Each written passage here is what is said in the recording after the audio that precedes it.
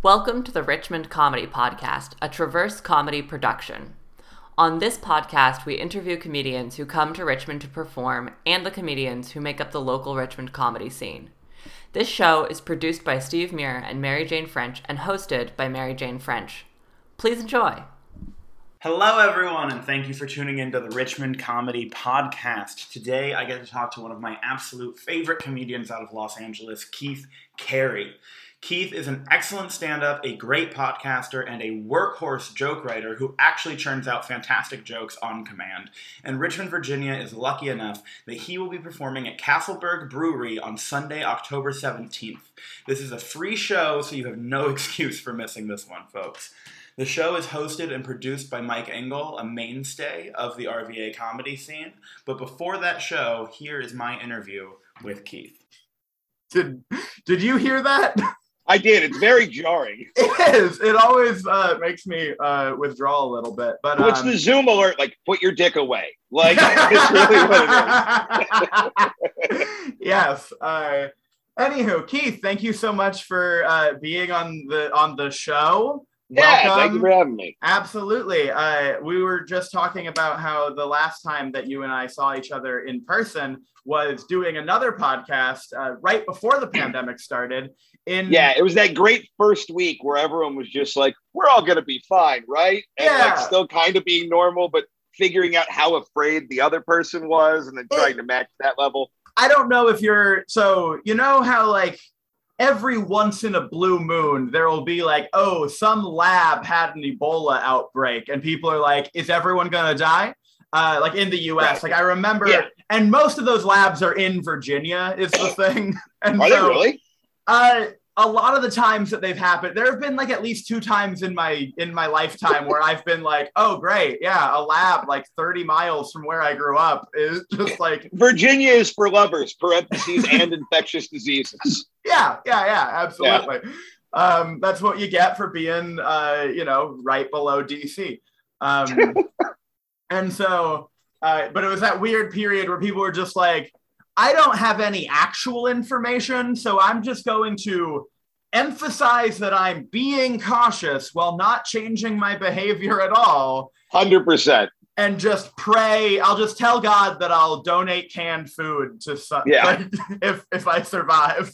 Like, I remember reading the news and being like, well, I better lie about how much I'm washing my hands. Like, that's all it was. I'm not going to do any better, but I am going to pretend that I can. Mm-hmm. We're going to start doing some pandemic theatrics real quick. Right. Yeah. Exactly. Yeah. Performative cleanliness. Mm-hmm.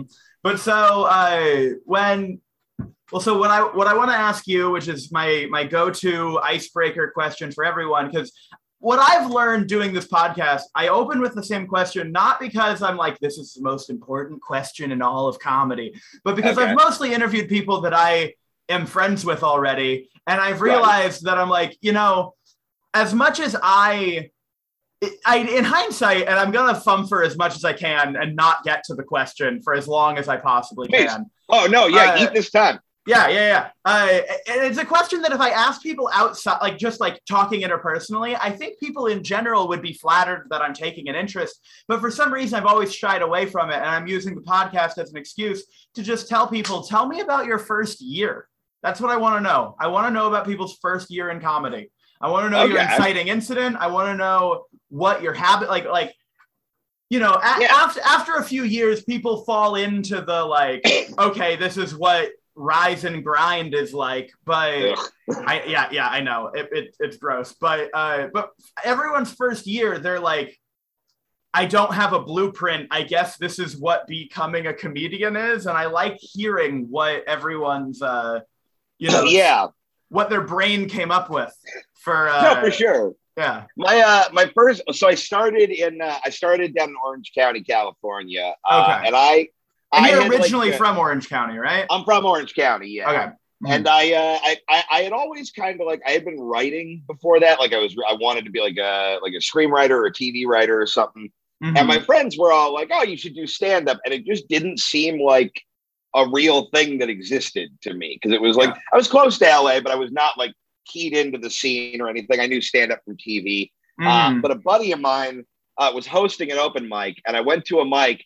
and I realized that most people who do stand up are just like lunatics and drug addicts. Like, it was just like the most brain melted, would be asking you for money at a gas station psychopaths talking about their dick. And I'm like, well, I'm not going to be great at this, but I'm definitely going to be a little better than them. Like, it was. Yeah. I'm not going to be the worst. Nothing makes you feel like you can do comedy more than going to an open mic. Right. Like, I'm like, because your fear is just being the worst person in the room. And I'm like, at least somebody here will be worse than me. And I did it the first time, and I did like, I would not say I did well, but I did okay for a first set. Like, I got a laugh, you know what I mean? Yeah, absolutely. And in my head, I was like, oh, I'm the greatest comedian that ever lived. Like, because that first time. I'm just really a student of human psyche, and so I just know how to push all the right buttons to make the giggles come out. Yeah, I just grew a turtleneck and a lot of opinions very quickly. Yeah, but no, it was like it's. Look, if you're somebody who like kind of like is desperate for attention, it's like heroin, that first set where it goes well. Like, it was. I literally got off stage and I turned to my girlfriend at the time and I was like, I think I might have to do this every day for the rest of my life. and you saw in her eyes, her go, okay. And then behind her eyes go, we're definitely going to break up because of this. And I was like, I know, right? And then we totally did. How old were you when you started? Like 21, 22, somewhere in that range. That's the right age. I mean, the beautiful thing about stand-up is that there is no right age and there's no right way to do it and yada, yada, yada. But also that is the right age. As somebody who's trying to get on TV, there is a right age for comedy. And it's 22. I'm so fucked. But yeah, no. And that first year was a lot of like, I mean, you're out in Richmond, so you kind of have a similar thing where it's like, you know, we had a scene, but it wasn't like a huge scene like in LA or in New York or Chicago. It was sort of a pretty small insular scene. And what happened was, you know, so how long was, I mean, I lived in LA for 2.5 years at the end of all of it, but that's, you know, anyone who has lived in LA knows that that's not me having lived in LA at all, basically. I mean, that's not completely true, but it's a very short period of time in the scheme of it. And I mostly lived in like, you know, North Hollywood, and then I moved out to Santa Clarita. And so I was on like the northern end of LA and Orange County South. So what I want to know is, when you were starting out in Orange County, how much of a schlep was it for you to go into LA to do shows if you wanted to try to do that? I didn't really go to LA much until like maybe 2 years in. Like, I really stayed down in OC. Because, like, back then, we were, like, scared of LA. Like, we didn't want to go up there and look like assholes. You know what I mean? So, like, kind of the whole class I started with, it took us a while to get the courage to go to LA because we didn't want to show up and look like rubes from out of town. You know what I mean? Fair, but also smart move. I mean, I don't think the looking like rubes part is the worry, but, like, in my experience, incubating for a little while and then going somewhere new when you might actually have a perspective or a voice of some kind is the way to go. Is the way to make a good first impression. Just to show up with, like, you know, the kind of fundamentals of how to be on stage and function as a comic figured out. It definitely made it easier in terms of, like, when I started going to LA, like, being able to work my way onto shows and kind of get people to you know, take me semi-seriously, I guess. Yeah, absolutely. And yeah, you're not having a bunch of people see you just like make all of the brand new person mistakes immediately and just writing you off before ever talking to you. Yeah, if you're a comic from somewhere like small, don't go somewhere big until you know to put the mic stand behind you. Like, that's the number one thing that drives me insane. So, like, figure that out, and then you can go to DC. Yep. And so you had a bunch of people telling you that you should do comedy, and then your inciting incident was just realizing that you were definitely not going to be the worst one. And also, I feel like having that proximity to LA, at least my experience in my short time being there was like, it was one of the more sobering realizations of like, oh, all of the people that I have like idolize, like, not to discount anyone's talent, but there's just two cities where they point cameras at people, and those are the people that get famous. Like, there's no magical element to either of these geographic locations. Yeah, there's probably some comedian in like Toledo, Ohio, doing a basement open mic who's funnier than anyone who's ever lived, but we just don't know. You know what I mean? Because they're not in the spot where they make you famous. Exactly, and so like that was like one of the bigger. Well, so my question is, did you have that? Did that become clear to you like early on? Because like I told you that I found that out when I moved to LA. I moved to LA like 6 or 7 years into doing comedy. And so like I was still like idolizing certain people. And then I was just like, oh, a lot of these people that I've like been a fan of since I saw them on like, you know, some fucking Comedy Central show or whatever. I'm like, they have roommates. They like yeah, no, it's really a weird moment when you realize like being on TV and being rich are not the same thing. You know what I mean? Like I remember people who I had seen like late night sets and stuff who I'm like, oh, that dude's so great. And then I'm in line with them for the open mic at the Comedy Store. And I'm like, oh, this is kind of like the great equalizer. Like when I finally got to LA, it's like seeing how far the drop from the top to the bottom is compared to being at the top of Orange County was, it was a humbling thing, but it was also kind of, it was kind of cool to sort of restart the game on hard mode. But now I had like skills I didn't have when I started the first time.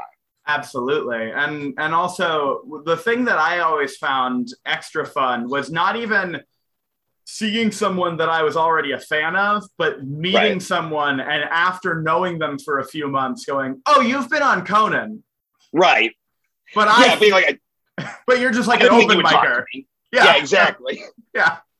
Yeah. Because you're like, I think that guy might be going somewhere. And he's got a career like 20 times better than yours. Yeah, absolutely. Like, oh, he just got back from like doing like 4 weekends in a row at like, you know, like clubs in the Midwest and is like, doesn't have a day job, but you don't fucking know that because it's hard to tell who has a day job and who is just sloppy. Right, exactly. Yeah. Well, and a lot of the best, like the coolest people out there too, are guys who do kind of hit that sort of mid-level where you're doing Conan or you're touring, you know, a little bit or whatever, but they're not. It's very easy to turn into a dick when you get a little successful, and the people who don't are the people who tend to get more opportunities. Absolutely. Because people are like, oh, I actually like that person as well as think they're funny, which is, you know, hard to find. And there's also like, there are some people who reach that level and they go, okay, now I'm going to find a way to parlay this TV credit into not doing open mics anymore because now I can get anyone to let me work out new stuff on their booked show and I can like get that stage time that way. And then there are other people who are like, I have some TV credits, but I do not have the energy to try to avoid open mics. I'm just going to keep going to open mics. Right. Yeah. And I kind of have, I mean, everybody stopped doing open mics when COVID happened. Even before that, I had stopped going to mics as much just because like it was I'm not better than mics. If anything, I just am getting older and I was getting too tired to do it. You know what I mean? Like that's you're talking about the first year, like the biggest thing I think about my first year is like the level of energy I had compared to now. Like it was shocking. Like I was working at Disneyland. So I would wake up at 5 a.m, go to work for 8 hours, then go do mics till 3 a.m, and then sleep for like an hour and a half. And I did that for like 8 months. Oh God, that's deeply impressive. Yeah, I mean, a cry for help is also the term for it. But... Yes, yeah, okay, yeah. Maybe that's the problem with comedians is that we refer to that as deeply impressive. Yeah, wow, man, you didn't take care of yourself at all. Golf clap. Okay. The fact that you gave yourself a heart attack, probably fucking hella dope. Yeah. Okay. The other thing that I'm very curious. I am so curious about what it's like to start adjacent to LA, but not in LA. Because it's such a culture shock going from like small scene to one of the 2 major markets. And arguably, in my opinion, the bigger one because it has more cameras. It's bigger in different ways. I think like New York, I think is the bigger stand-up specific scene. But if you want to like go get famous or go get on TV, LA is definitely the place to go. Yeah, exactly. And so like But so my curiosity is like coming from Richmond, a lot of my experience was like, okay, people put open mics together and they were kind of just basing it off of, like, they were just kind of like freeballing it and seeing what they could put together and kind of like doing inferences from how stand-up looked on TV. And so it's a lot of, I never encountered the bucket until I got to LA.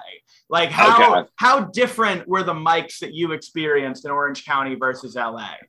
I mean, it was very much like, it was a much smaller scene. So it was like, you know, you can go to LA, you can go to, you know, 5 mics in a night and not see the same people at any of them. Like whereas we just didn't, there were probably like 30 actual comics in Orange County at any given time. Yeah. So what it was is like, you know, the mics were like, it was a lot of the same people, but it would force you to generate material faster because you were like, all right, well, I can't do the same bit in front of the same crowd 4 times this week.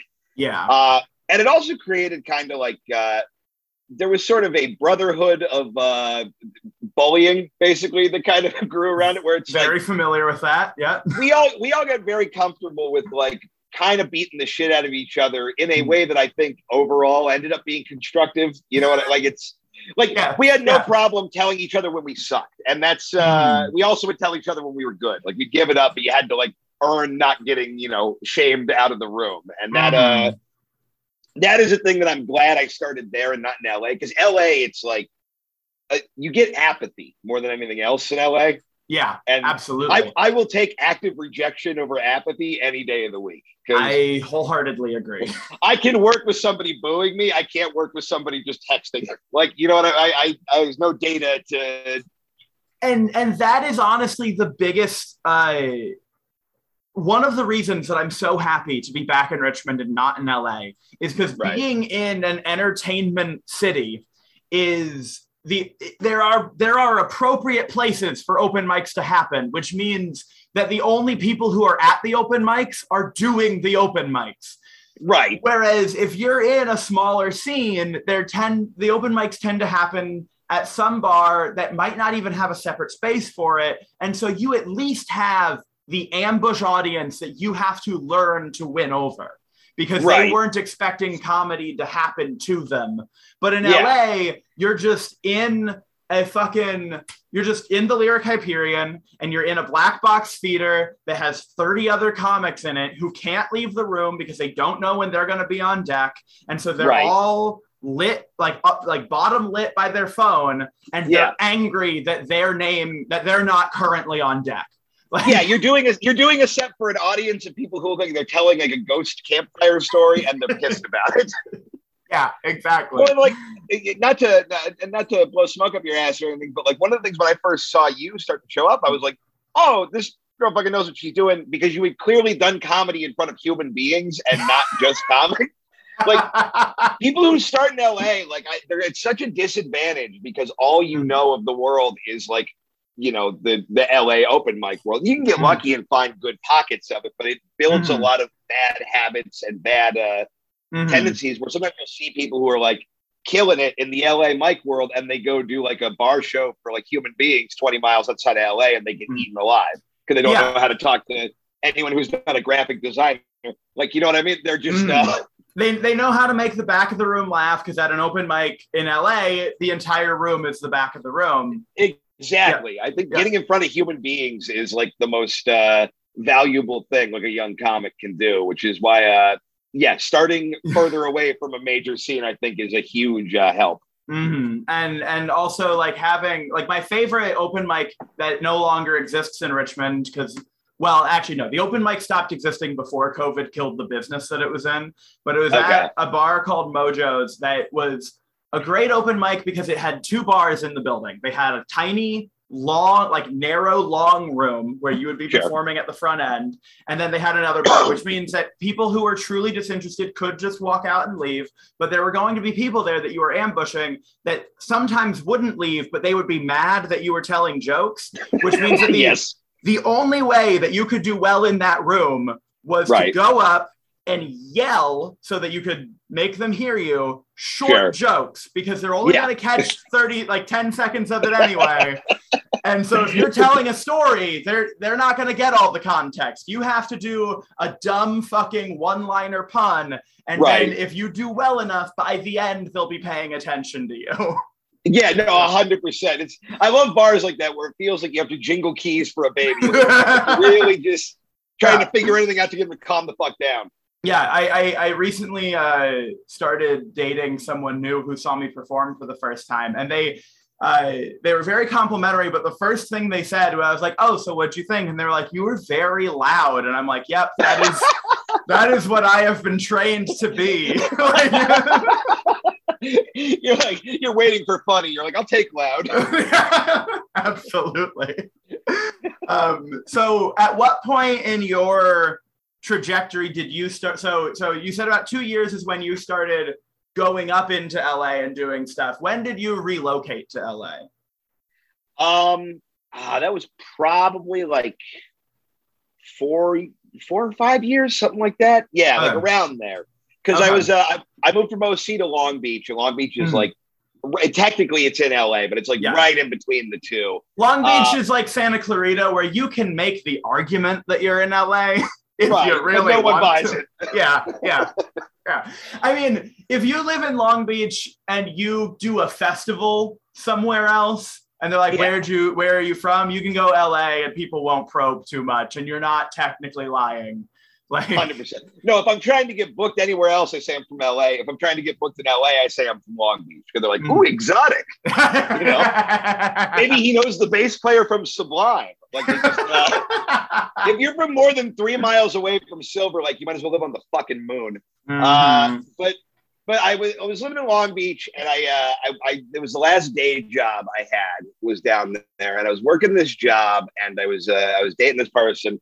And it kind of got to a point where I was like, I know how much it's going to take for me to actually make a real run at this being my life. And what I have to do is just go be a shitty, pirate and go live on someone's couch for like 3 years and not have to focus on anything but this. So I kind of had to I blew up my whole life basically and just decided I was going to go all in on the idea of comedy and move up to LA at that point.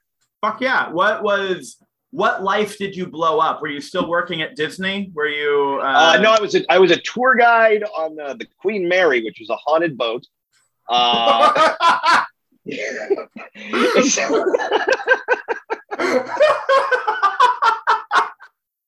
Yeah, no one ever expects that. I just love the oh yeah, I quit my totally normcore day job giving haunted boat tours. Yeah, man. I didn't want to be a square. Look, I'm tired of being a seaman. I'm going to go be a pirate. Yeah, I didn't want to just live my life in the pocket of big ghost boat, But no,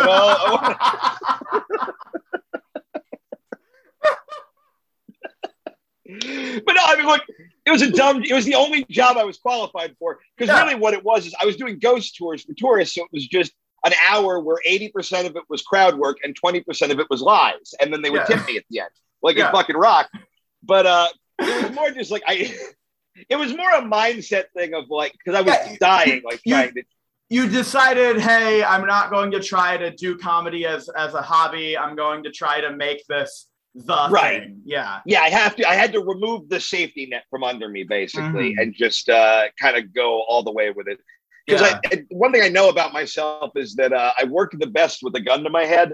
Where if I'm comfortable, I don't get shit done. So generally, if I put myself in a situation where I cannot fail or I will die or be homeless, I will usually figure it out. Yeah, absolutely. So and also, that was kind of the move there. Coming from an LA adjacent county, you have you don't have a much cheaper city that you can move to. Orange County is more affordable than LA, but it's still Southern California right outside LA. That's like being I live in DC, but I can always move back to Nova.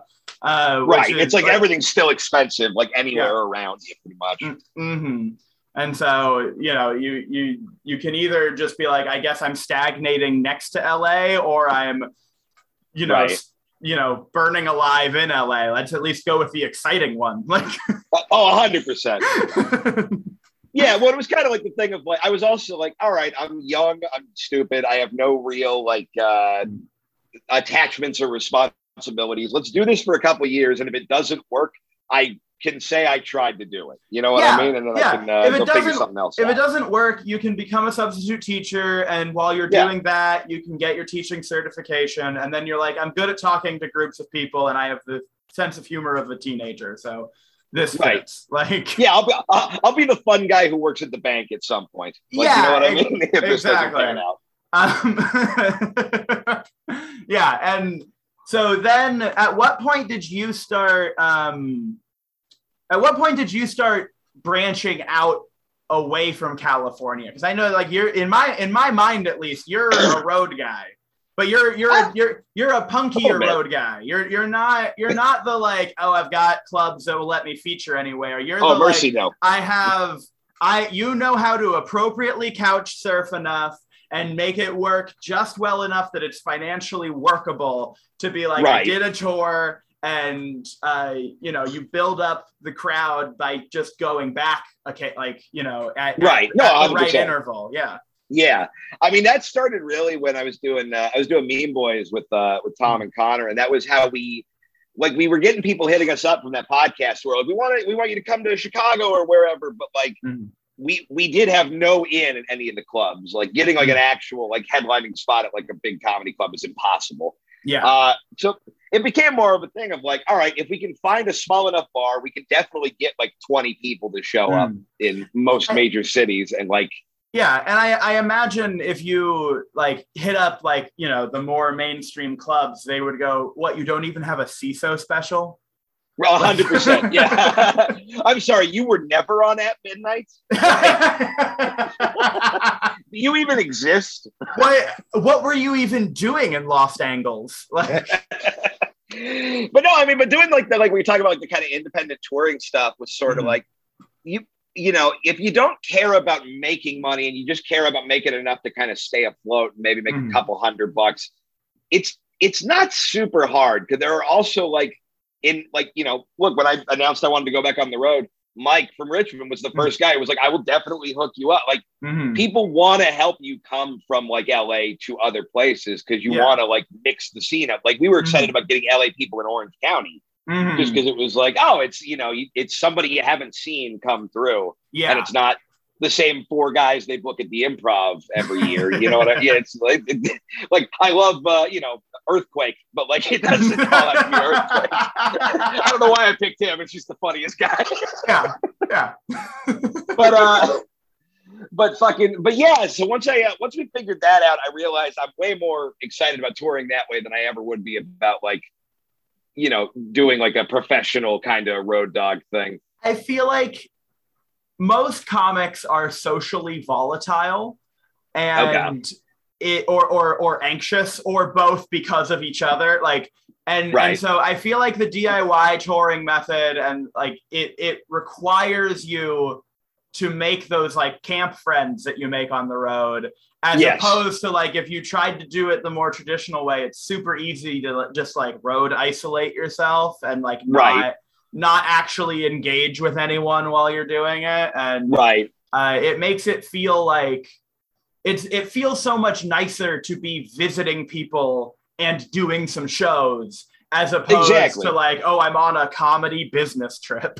Right. Yeah. Because I've done that where it's like, all right, you're in Arizona and you're at the condo, and then you'll go do your sets and you'll come back and be alone. Like that's no fun. But like this thing where it's like, I'm excited to go to like Nashville, but I'm also excited to like see that weird dude who's like a trombone player in a ska band who lives in Nashville. You know what I mean? Or like the weird dude from Florida who wants me to autograph his t-shirt. Like these weird people you kind of accumulate over the years of being on the road are really kind of what makes it fun. Absolutely. And so as we're getting towards the end here and wrapping up, so one of the goals of this podcast is that I'm hoping that we develop listenership of folks who are looking for what's going on in Richmond comedy. Obviously, you're going to be performing at Castleberg on October 17th. I am. You are. And there's that. But I'm also hoping that some of the folks who are listening into this are folks who are interested in possibly starting comedy in Richmond. And so what I like to ask everyone towards the end is what words do you have for anyone who is considering doing their first open mic? Like what is your boilerplate advice for someone who wants to start? Just do it. You'll probably be really bad at it, but you'll probably have fun. And if you don't have fun, you probably weren't going to have fun continuing to do it. But do it so you don't have to keep asking yourself if you're going to do it. That is Keith Carey, everyone. God, I miss talking to that man. Okay, you can catch Keith on Sunday, October 17th at Castleberg Brewery. He will be joined by Tom Goss and Nicole Buchanan. Yours truly will also be opening up that show. Now, one last thing about Keith, though. As a transgender comedian who's been doing stand-up for nearly a decade, I personally can verify that for many years after trans people became a hot topic in the public eye, there were only a very small minority of cisgender comedians who knew how to even mention trans people on stage without embarrassing themselves by demonstrating how little they actually understood about trans people or the process of transition or etc., yada, yada, yada. However, Keith Carey just so happens to be one such cisgender comedian with my actual favorite joke about trans people that isn't by a trans person. And we are going to close out this episode with that track off of Keith's 2019 album, Partylicious. The track is entitled Jeepers, a Dick. I went through a brief period earlier last year where I dated like 4 transgender girls in a row. And it wasn't like a weird fetishy thing. I'm not being a creep. I was just like, I like boys, I like girls. Why not a tall cup of etc.? Like that. And look, it's a weird thing to laugh at. People get very sensitive about transgender people on both sides. I don't really get the fuss about gender. It seems like a weird thing to get irritated about at all. Like, to me, gender is a lot like the Taco Bell menu.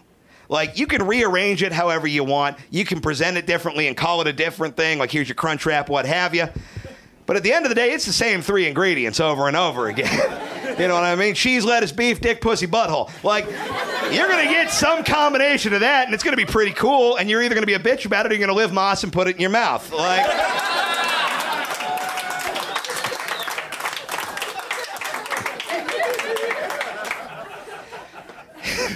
I went on a date with this one girl, and it was a very nice gal, very nice date. We get back to my house, we start hooking up, I go to take her dress off, and this is not a Jeepers a dick story. Like, it's not one of the... I knew there was going to be a dick. I've read the literature. Like, I understood the process. What I did not expect is how much bigger her dick was going to be than my dick.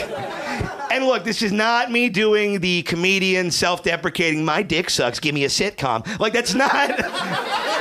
That's not what this is. I have a very big dick. And I can physically feel all of you not believing me. And that's fine. That doesn't hurt me. The people who need to know already know. You know what I mean? It feels like justice to me. You know why the universe gave me a big dick? Because anyone who's going to fuck me earned a big dick. Like, you're doing community service. Right here, this is Shawshank, baby. And then that is a river of shit all the way down. And then this is 8.5 inches of Tim Robbins building a boat on the beach.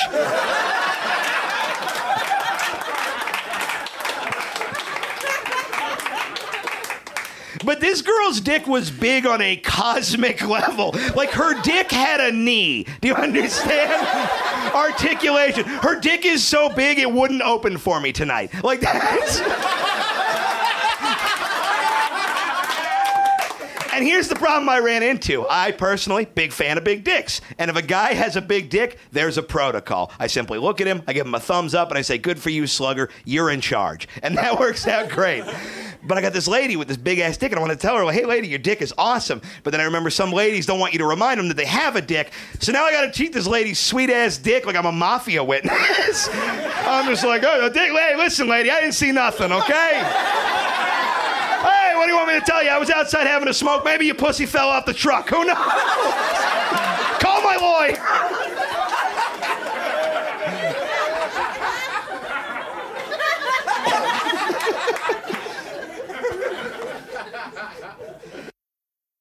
Thank you for listening to the Richmond Comedy Podcast.